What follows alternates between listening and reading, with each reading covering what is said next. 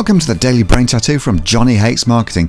One of my clients admitted she didn't feel confident on sales calls, and I explained how confidence, along with other so-called success traits, is overrated, just like getting motivated, being in the zone, flowing with creative juices, thinking positive, being determined to win.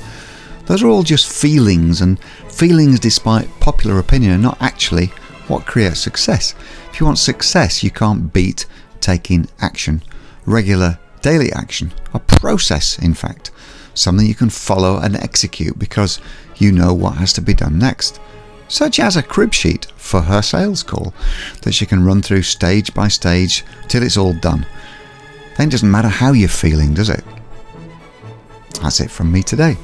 Back tomorrow with another Daily Brain Tattoo from Johnny Hates Marketing. Meanwhile, hop on over to johnnyhatesmarketing.com and check out the Daily Brain Tattoos by email. See you soon. Bye bye.